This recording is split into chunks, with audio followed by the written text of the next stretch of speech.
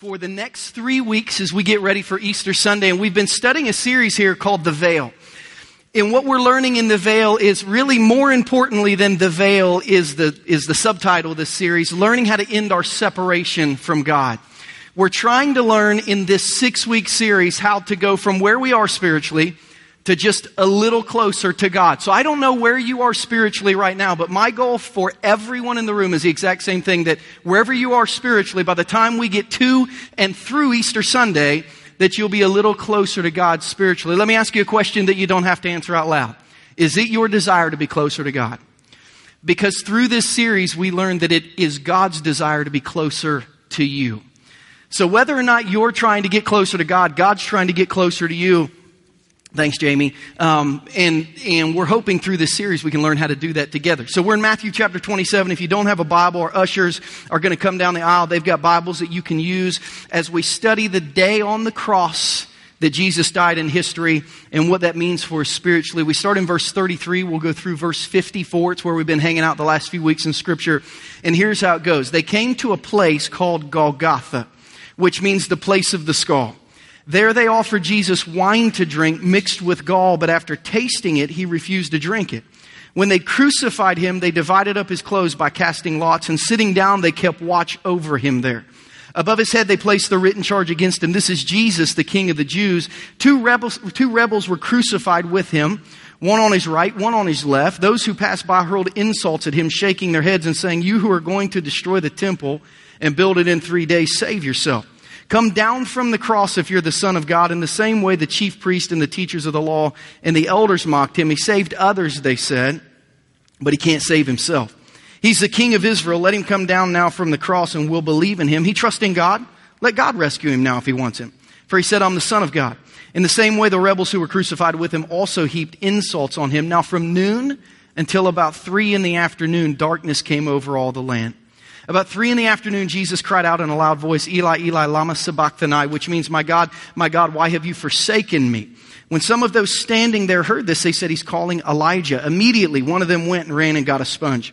He filled it with wine vinegar, put it on a staff, and offered it to Jesus to drink. The rest said, "Now leave him alone and let's see if Elijah comes to save him." And when Jesus had cried out again in a loud voice, he gave up his spirit. At that moment, the curtain of the temple was torn in two from top to bottom. The earth shook, the rocks split, the tombs broke open, and the bodies of many holy people who had died were raised to life. They came out of the tombs after Jesus' resurrection, and they went into the holy city and appeared to many people. Verse 54, when the centurion and those standing with him who were guarding Jesus saw the earthquake and all that had happened, they were terrified, and they exclaimed, "Surely he was the Son of God." Now, if you haven't underlined it or circled it or highlighted it in your Bible yet, verse 51 of Matthew chapter 27 is one of the most important verses in the Bible, if not the most important verse in the Bible. On your sermon notes outline, it actually reads this way in the New King James Version. It says, "Behold, the veil of the temple was torn in two from top to bottom."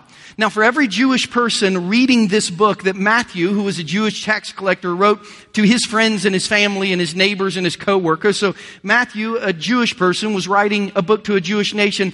They all would have understood Matthew 27:51 to be the most spiritually significant thing that had ever happened in their lifetime. And that was this: the veil that God had put up to divide himself and his holiness and his power and his presence and his mercy, the dividing wall that God had put up between himself and humanity, Jesus had taken down, offering access to God. And we've been saying the last few weeks, the whole key to this series is that because of what Jesus did, we have access to God.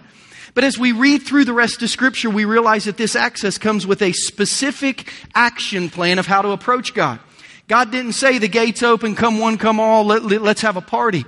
God said, access to me is now available. But as we read through the Old Testament and as we read through the book of Romans and as we read through the book of Hebrews, those great theological books, we read that the access to God is now open, but the action plan for how to approach God with that unlocked door is very specific.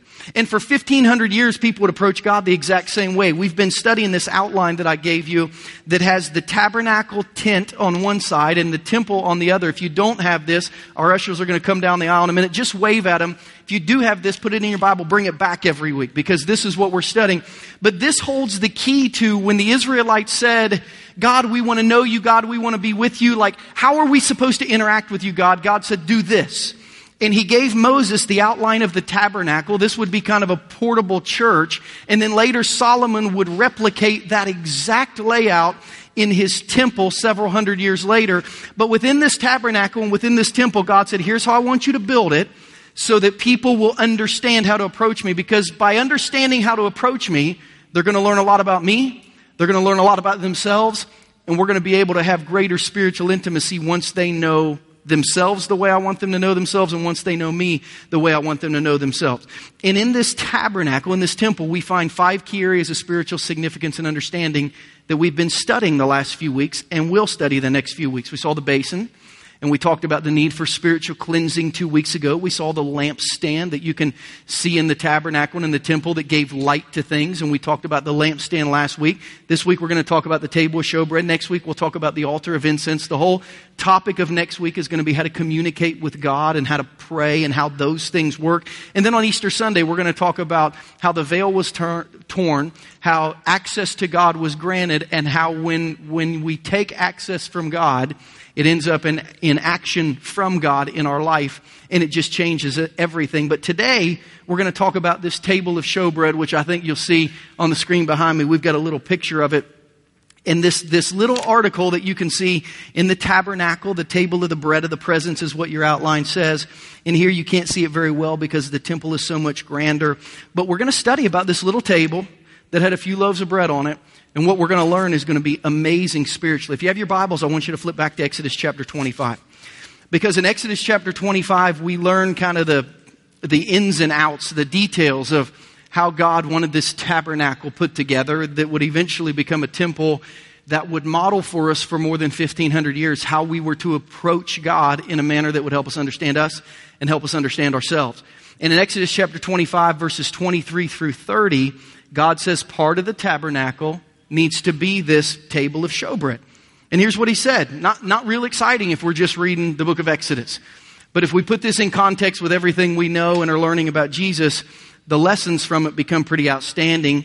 God said to Moses, now make a table of acacia wood, 2 cubits long, a cubit wide, and a cubit and a half high. Overlay it with pure gold and make a gold molding around it. Also, make around it a rim of handbreadth wide, a handbreadth wide, and put a gold molding around on the rim. Make 4 gold rings for the table and fasten them to the 4 corners where the 4 legs are. The rings are to be close to the rim to hold the poles used for carrying the table. And make the poles of acacia wood, overlay them with gold, and carry the table with them.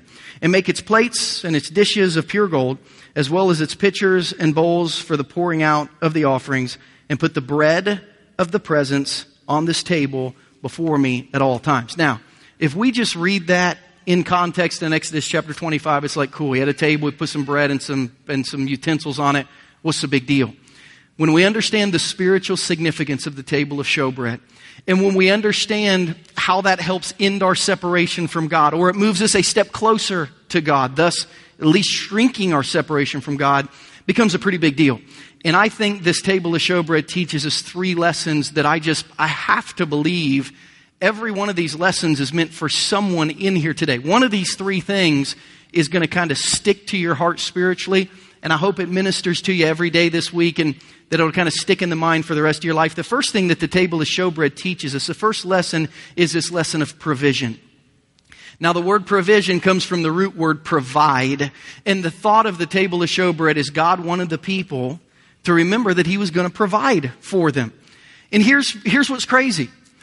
God was talking to people who believed that God had provided everything that they would need spiritually. But while it's ironic, it's also a reality that people who sometimes have a great intimacy with God spiritually are still concerned with the little things in life that they're unsure of. In the table of showbread, God said, every time you see this, you're going to remember that I'm going to take care of you. Now, I just have to believe there's someone in the room who walked in this morning who is wondering, You've got something going on in your life. You wonder if God's aware of it and if he can take care of it. And God brought you here today to allow you to reflect on the table of showbread, to say, listen, I'm going to take care of this. Just trust me with it. I'm going to take care of this. If you're like me and you have kind of a worrying nature, like I need a table of showbread that sits right beside my alarm clock, because I usually begin to worry about stuff that God may or may not take care of about the minute that I wake up. And I could probably use another table of showbread kind of beside my sink, because when I'm brushing my teeth and I'm looking at myself in the mirror and I start thinking about how old I'm getting, and I can see gray hair, and it's like, man, I'm gaining weight, and man, am I going to have a heart attack, and what am I ever going to have retirement? And I need one to remind me not to worry about the stuff in my life. And I could probably use a table of showbread that kind of sits out in my front yard, because with the craziness of the world that we live in, there's not been a day my kids have left for school since Sandy Hook Elementary shooting that I don't pray that God will keep my kids safe and get them home on the bus. Because I just know we lived in a jacked up world with jacked up people, and I need to be reminded every day that God loves my kids. I have to know that He loves my kids. And I could probably put a little table of showbread in my truck, because a lot of the appointments that I go to, I'm concerned about how those things will turn out. And I could probably sit one on my office at work so that I can be reminded as things come across my desk that God is going to take care of those things. God wanted the Israelites to know that, listen, I'm going to take care of stuff. And Jesus wants you to know that He's going to take care of stuff. As a matter of fact, when Jesus taught His disciples to pray, He said, listen, it's going to be important for you to pray every day. Matthew 6:11, give us today our daily bread. I want you to know, I want you focused on your daily needs, but I want you focused on the thought that if you'll give them to me, I'll take care of them. Later in Matthew 6, He said, so pray this and don't worry, saying, what shall we eat and what shall we drink and what shall we wear? For pagans run after all these things, and your heavenly Father knows that you need them. Jesus said, listen, I know you're worried about your stuff, but if you'll just give it to me, I'll take care of it. Now, I don't know that anyone worried more with less cause for worry than the nation of Israel when God initially gave this table of showbread. He had led 2 million people out of Egyptian slavery. They'd been in slavery for more than 400 years. He had allowed them to escape the most powerful army in the world at the time, the Egyptians. He led them through the Red Sea. Scripture said that He actually parted the Red Seas. They walked across on dry ground. Then it fell back on the Egyptians. I mean, these Israelites that were worried that God would help them had physically seen with their eyes the 10 plagues of Egypt. They had physically walked through an ocean that had been divided for them to walk through, and then seen it fall back in place. Like, if anyone had ever experienced God, these people would experience God. Yet every day they woke up worried that God wouldn't take care of them. You know, that God got them out of Egypt and then got them through the Red Sea, and they woke up the first day and they thought, oh my gosh, we're in the desert. We are going to die of thirst. And they went to Moses and said, we're going to die. Like, this is their theme verse. We're going to die. And Moses is like, we're not going to die. He's like, well, we don't have any water. And God's like, all right, hit the rock, bang, water. There you got water. And I go, oh. And then a few days later, it was like, we don't have any food. We're going to die. And Moses is like, listen, you're not going to die. And he went to God and he's like, listen, they think they're going to die again. And here's what God said for Moses to do, which would later lead to Jesus teaching us how to pray. In Exodus 16:4, the Lord said to Moses, listen, I'll rain down bread from heaven for you. And the people were to go out each day and gather, but just enough for that day. So God set this precedent that when you're worried about Him taking care of you, He's going to take care of you, but it's going to be in 24-hour cycles. He told Israel He was going to give them bread daily so that they wouldn't have to worry, but at the same time so that they live to learn in 24-hour trust cycles. So they would wake up and say, all right, God, if you don't do it today, God, it's not going to get done. And then they get to the end of the day and say, all right, God, you did it. Thanks again. And God taught the Israelites that if they were going to worry, if they were going to pray, that they just needed to pray for bread every day. Jesus rephrased it and said, pray for daily bread. But the thought is the same. From God in Exodus to Jesus in Matthew, there's this thought that we're worried God's not going to take care of us. And God said, listen, I will take care of you. And the first spiritual application that someone in the room needs to hear today is that the table of showbread is a constant daily reminder that God is going to provide for people's needs. He's going to take care of people. But it wasn't just a reminder about physical needs. The real reminder of the table of showbread was about spiritual needs. And more than spiritual needs, it was about this thought of having a relationship. And that's the second lesson we learn from the table of showbread. In John 6:35, after Jesus fed everyone loaves and fishes, again, Jesus is dealing with people who don't have anything to eat. And he prays and he has a few loaves and a few fish and he breaks them and he feeds 5,000 people. And by the way, in the table of showbread, according to Scripture, there were 12 loaves that sat on the table of showbread, God reminding the people of Israel that he was aware of basically every tribe, every state, every city that was represented. He said, so when you see those 12 pieces of bread, you're going to know that I'm aware of what's going on. I'm going to take care of you. So Jesus, thousands of years later, he feeds 5,000 people, and it said there were leftovers that day. And guess how many basketfuls of leftovers they picked up after that day? Can you guess the number? It was 12. It was Jesus saying, when you realize that there's always 12, it's just a reminder that God's going to take care of you. But he said, this is not a lesson about food. Jesus said, this is not the Food Network, right? Like Jesus was more spiritual network than Food Network. And in John 6:35, when he said, I'm the bread of life, he wasn't saying you need to eat me. He was saying you need to trust me spiritually. Because this table of showbread is about relationship. Every Sabbath, which was and is Saturday, really it's Friday night to Saturday evening in Israel, the priests would gather to eat bread from the table of showbread together as a reminder of God's covenant promise to be with them. They literally, at the end of every week, they would stop everything and they would eat the bread and basically celebrate the friendship that they had and celebrate that God had taken care of them another week. And it was a ritual in Israel that every Sabbath you would stop and you would have a meal to celebrate what God had done for you and the family that he had given to you. And many times in Scripture, throughout ancient history, a covenant was sealed and confirmed by a meal. In Genesis 14:18, Abraham and Melchizedek sealed a covenant with a meal. In Genesis 18:7, Abraham and the angel of the Lord, when he asked him to protect his relatives in Sodom and Gomorrah, they sealed that covenant with a meal. In Genesis 26:30, Isaac and Abimelech agreed to share a well in a part of town where each of them had trouble getting water, and they sealed that covenant with a meal. And in Exodus 24, when God told the people, I'll be with you if you'll just follow me, the people said, we're cool with that. And they shared a meal together. In Exodus 24:11, it said God didn't raise his hand against the leaders of the Israelites. They saw God, they ate, and they drank. So we see that when the work is done and you're just ready to hang out with someone, you sit down and you have a meal. And the Sabbath day and the Sabbath meal would remind the priest to make time for a relationship with God. And I actually changed that word in that blank as I was going over kind of my third revision for this Bible study. I had initially the Sabbath day and the Sabbath meal would remind the people to take time. And I thought, that really sounds like you need to kind of find some time. And the reality is we all live in a world with no time. No one in this room probably really has time to be here today. All of us have other stuff that's going on in our lives if we were to be real honest. But it reminds us, this table of showbread, that we have to make time for God.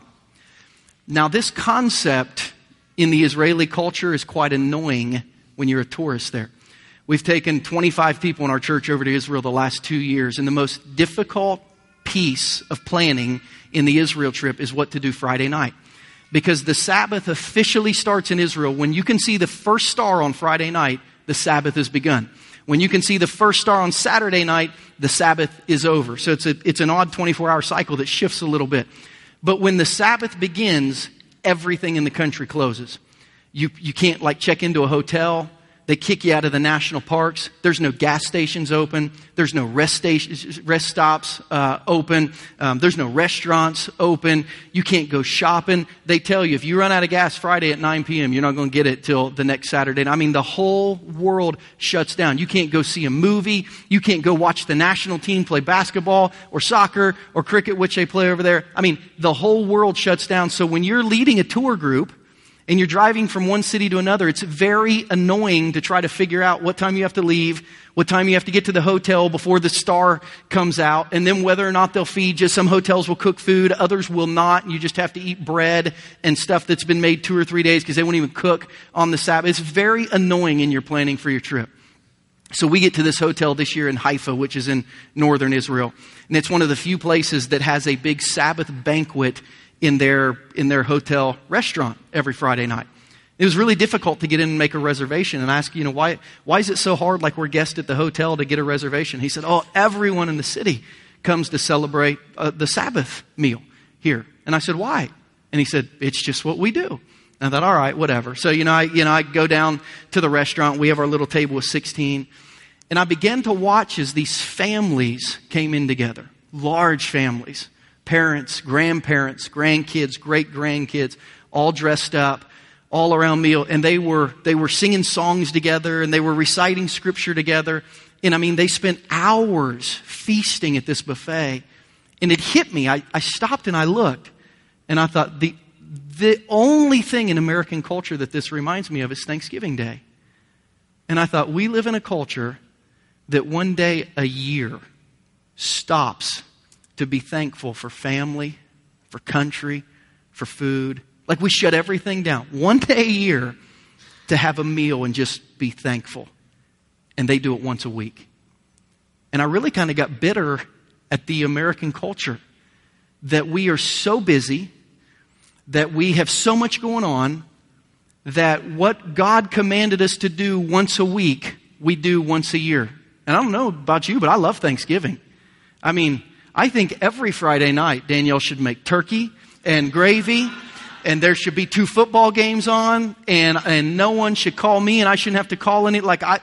How different would our world be if we had Thanksgiving once a week instead of once a year?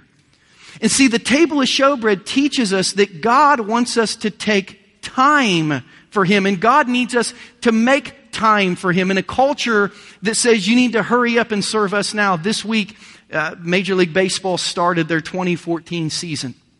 And the second baseman for the New York Mets, his name is Daniel Murphy. His wife was pregnant, and she went into labor the night before opening day. And he left his team in New York City, and he went to be with his wife on opening day. She had kind of a hard labor. He stayed with her opening day. He stayed with her the second day. He stayed with her until she got checked out of the hospital and went home, and then he went back. He missed 2 baseball games out of what would be 162 this season plus playoffs if they make that. And I'm telling you, the media in our country killed him for it.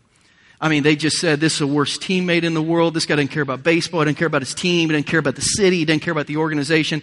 And for 2 days, all anyone talked about was what a horrible person that this was, that he would miss opening day for the birth of his first child. One very well-known announcer even said if he really cared about his baseball team, he would have made his wife, who had a natural delivery, just get a C-section a week before the season started so he could be there for opening day. Yeah, that's only 6 weeks of recovery. What a smart statement. We live in a culture that basically says, I own you, get in your place. And you know what? When they interviewed this guy, they said, what do you think about all these people and all that everybody's saying? And he basically said, I don't care. He basically said, they can stick it. I really don't care. It was my wife. It was my son. I'll do it any day of the year if I have to. I could care less what people are telling me about how I need to live my life. And I look at this table of showbread, and you know what I realize? We as Christians need to take back our spiritual time and our family time from culture. Because everyone in the room, if you were to ask, why aren't you closer to God? You say, I'm really busy. Why aren't you closer to your family? Well, I'm just really busy. When are we going to let culture stop telling us what to do? And when are we going to say, no, this is the schedule I'm setting.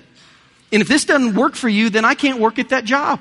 And if this doesn't work for you, then I'm going to have to go do something else. And if this doesn't work for you, my kid can't play on that team. I'm not going to let you run my life, because the school will run your life, and your kids' sports will run your life, and your job will run your life, and your friends will run your life, and your neighbors will run your life, and your bank account will run your life. People just don't care.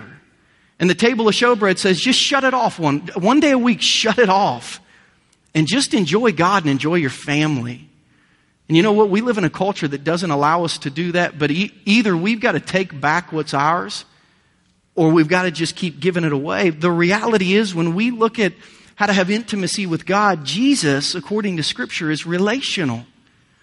And what's interesting, looking at the priest and then putting it onto the life of Jesus, much of the ministry of Jesus is seen in His meals, not just His teaching. We see Jesus constantly having meals with people. Jesus doesn't just want a little bit of your time. He wants your heart. He wants a relationship with you. In Luke 19:5, he tells Zacchaeus, Zacchaeus, get out of the tree. I need to pray with you. I want to come have lunch at your house today. I want to have a meal with you. In Matthew 26, he didn't tell his disciples, we need to go convert 2 or 3 more people because I'm getting ready to die. He said, let's shut the whole world out and just have dinner together. And what we celebrate is the Last Supper. In John 21, I'm sure Jesus had a lot to do, but he joined his disciples on the beach and said, let's have breakfast together and just spend time together. In Luke 24, on the road to Emmaus, Jesus had to get back to Jerusalem to see his disciples, but he took time to go in and have dinner with these people. And in Revelation 3:20, Jesus doesn't say, I want you to say a prayer and raise your hand. He says, here I am, I stand at the door and knock. If anyone hears my voice and opens the door, I'm going to come in and have a meal with you. I want to spend time with you. I don't just want your heart. I don't just want a little time in your schedule. I don't just want a piece of your week. I want to hang out with you. I want to get to know you. And man, we live in a Matthew 22 culture when Jesus, giving a parable about how people just don't have time for God, said Jesus spoke to them again in parables saying, the kingdom of heaven is like a king who prepared a wedding banquet for his son. He sent his servants to those who'd been invited to the banquet to tell them to come, but they refused to come. Then he sent some more servants and said, tell those who've been invited that I prepared my dinner. My oxen, my fattened calf have been butchered. Everything is ready. Come to the wedding banquet. But they paid no attention and went off, one to his field, another to his business. How much more time in your life are you going to give to your business instead of God? How many more hours in your life are you going to give to your business instead of your family? How much more of your time are you going to spend working on your thing instead of giving God any time in your life? You see, the table of showbread reminds us that once a week, the priests, who were the busiest people in Israel with the most important job, once a week they shut it down. And they just spent time with each other, and they just spent time really reflecting on God and being thankful. Man, you think there'd be less divorce in our community if we had Thanksgiving once a week rather than once a year? You think there'd be less financial stress in our community if we had Thanksgiving once a week instead of once a year? You think kids would enjoy their families more if we had Thanksgiving once a week instead of once a year? You think you'd take more naps if you had Thanksgiving once a week rather than once a year and maybe be just a little more mentally sharp and mentally healthy? You see, God has given us this tremendous formula not only for our lives and our families, but for Him. And the reality is we don't have time to do it His way. We don't have time to do it His way unless we make time to do it His way. And some of us need to begin reformatting our life, because the American way is not the best way to love God and to love your family. You know, as we read through Scripture, Jesus is that kid. You know, we all have that kid in our neighborhood that wants to come over to the house and play with our kids. Or we have those people who are always going door to door. Like Jesus is that kid who shows up every day after school. Ding dong, ding dong, ding dong. He wants to hang out every day. Jesus is that kid, like when you see him coming, like you put your hand over the dog's mouth, shh, just so you know, don't make any noise and they'll go away. Like Jesus is that kid who every day wants to hang out. And most of us don't have any time for Him. And God says, if you want to know the action plan for approaching me, you have to make time for me. The spiritual application of this table of showbread and relationship is it reminds us that God is looking for people who will make time for Him in the busyness of their lives. Your life will not stop.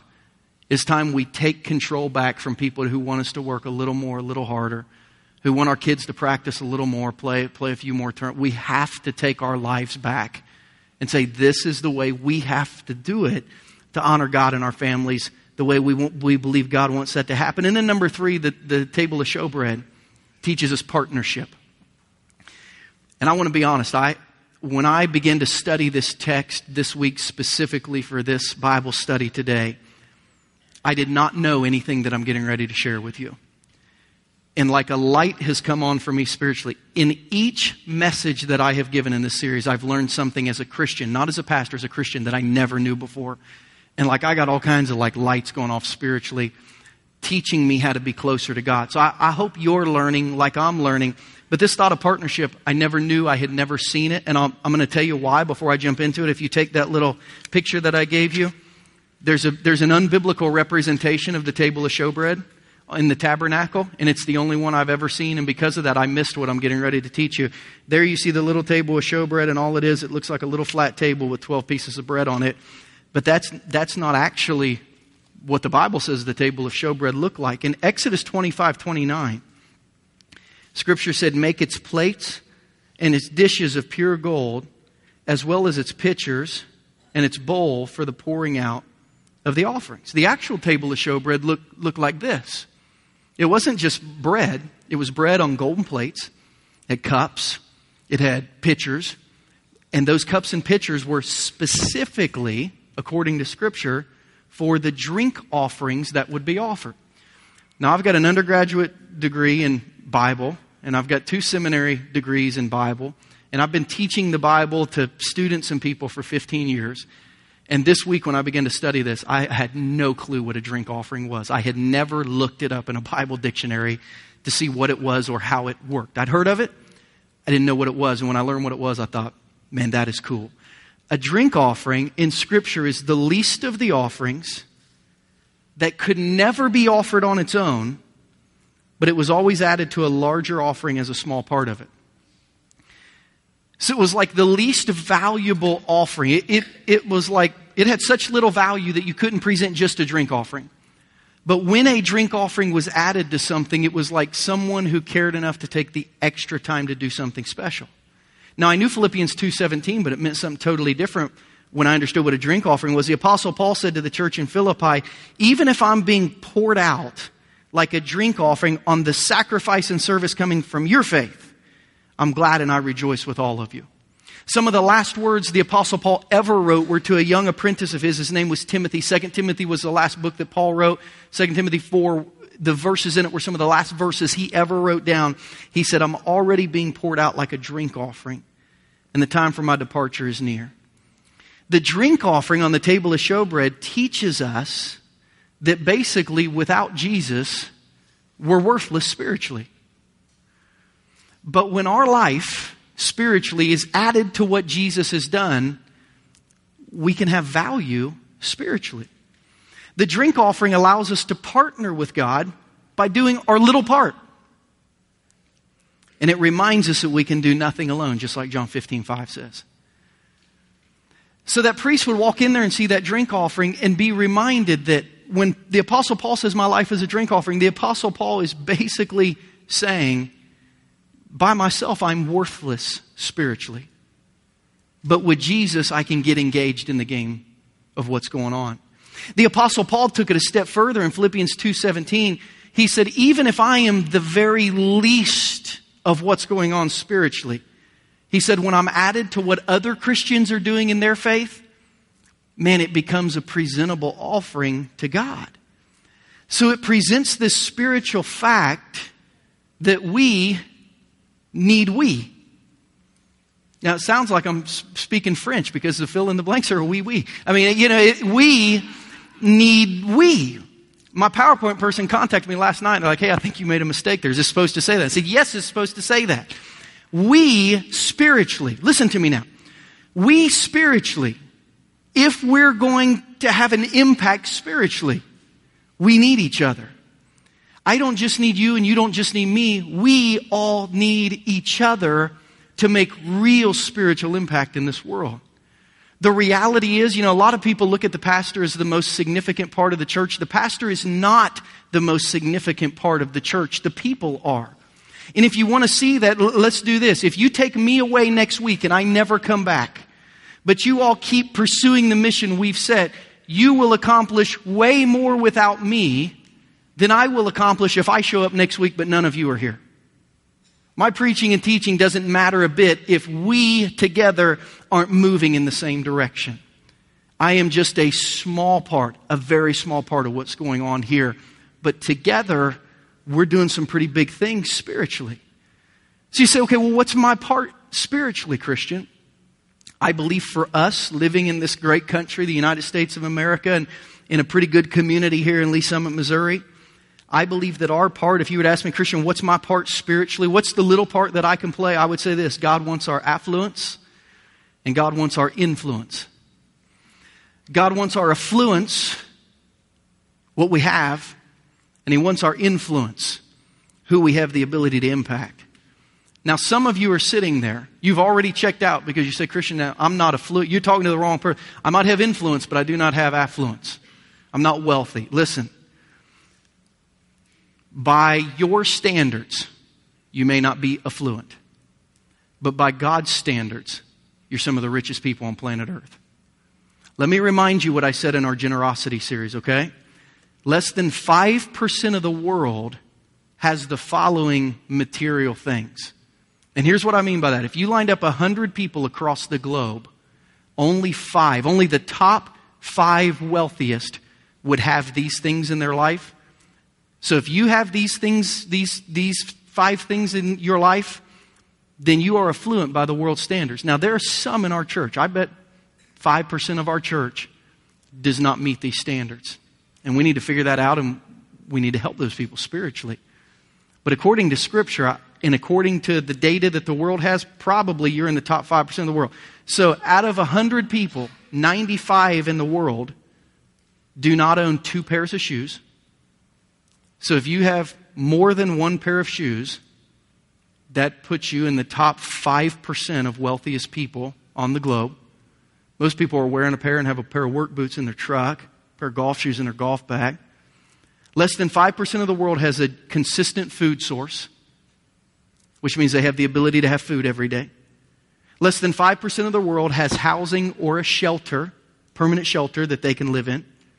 Less than 5% of the world has clean water that they have access to on a daily basis. Less than 5% of the world has any medical care whatsoever, paid or unpaid. They just don't have access to medical care. Less than 5% of the world has multiple pairs of clothing that they wear. And less than 5% of the world has opportunities and access to education. So let me ask you again. According to global standards, are you affluent? Like, do you have more than enough for today?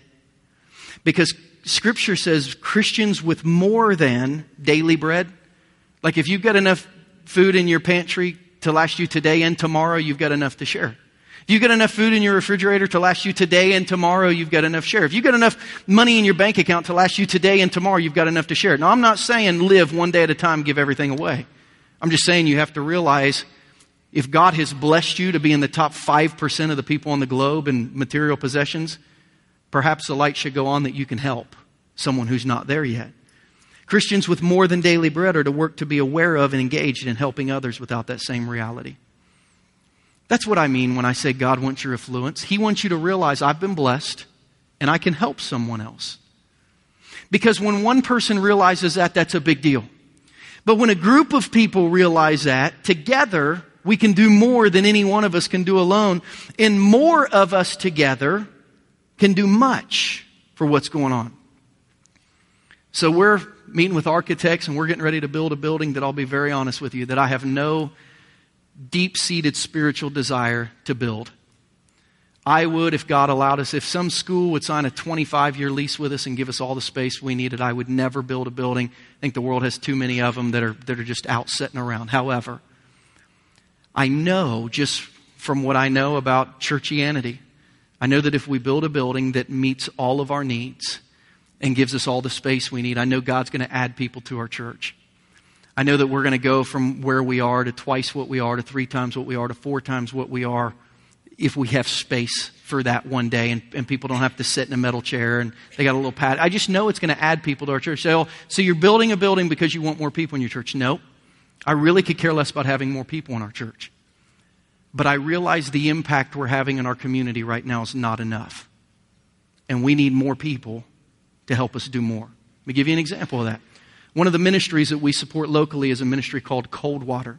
Cold Water connects with harvesters downtown, a food distribution bank, to make sure that kids in Lee Summit who don't have daily bread, who don't have enough food, get to eat. Harvesters in the state of Missouri have figured out that there are 700 children in the Lee Summit School District who they've declared chronically hungry, which means they have no food at their home. They only eat at school.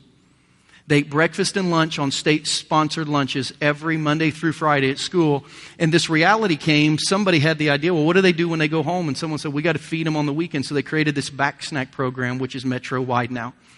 And they give these kids, when they go home and get on the bus, they give them a backpack that has dinner Friday, 3 meals Saturday, 3 meals Sunday, gets them back to school Monday, and they feed them every weekend. And then someone realized, well, what do they do in the summers when no one can give them the backpack? And Coldwater last year came to us and said, we want to start a summer lunch program.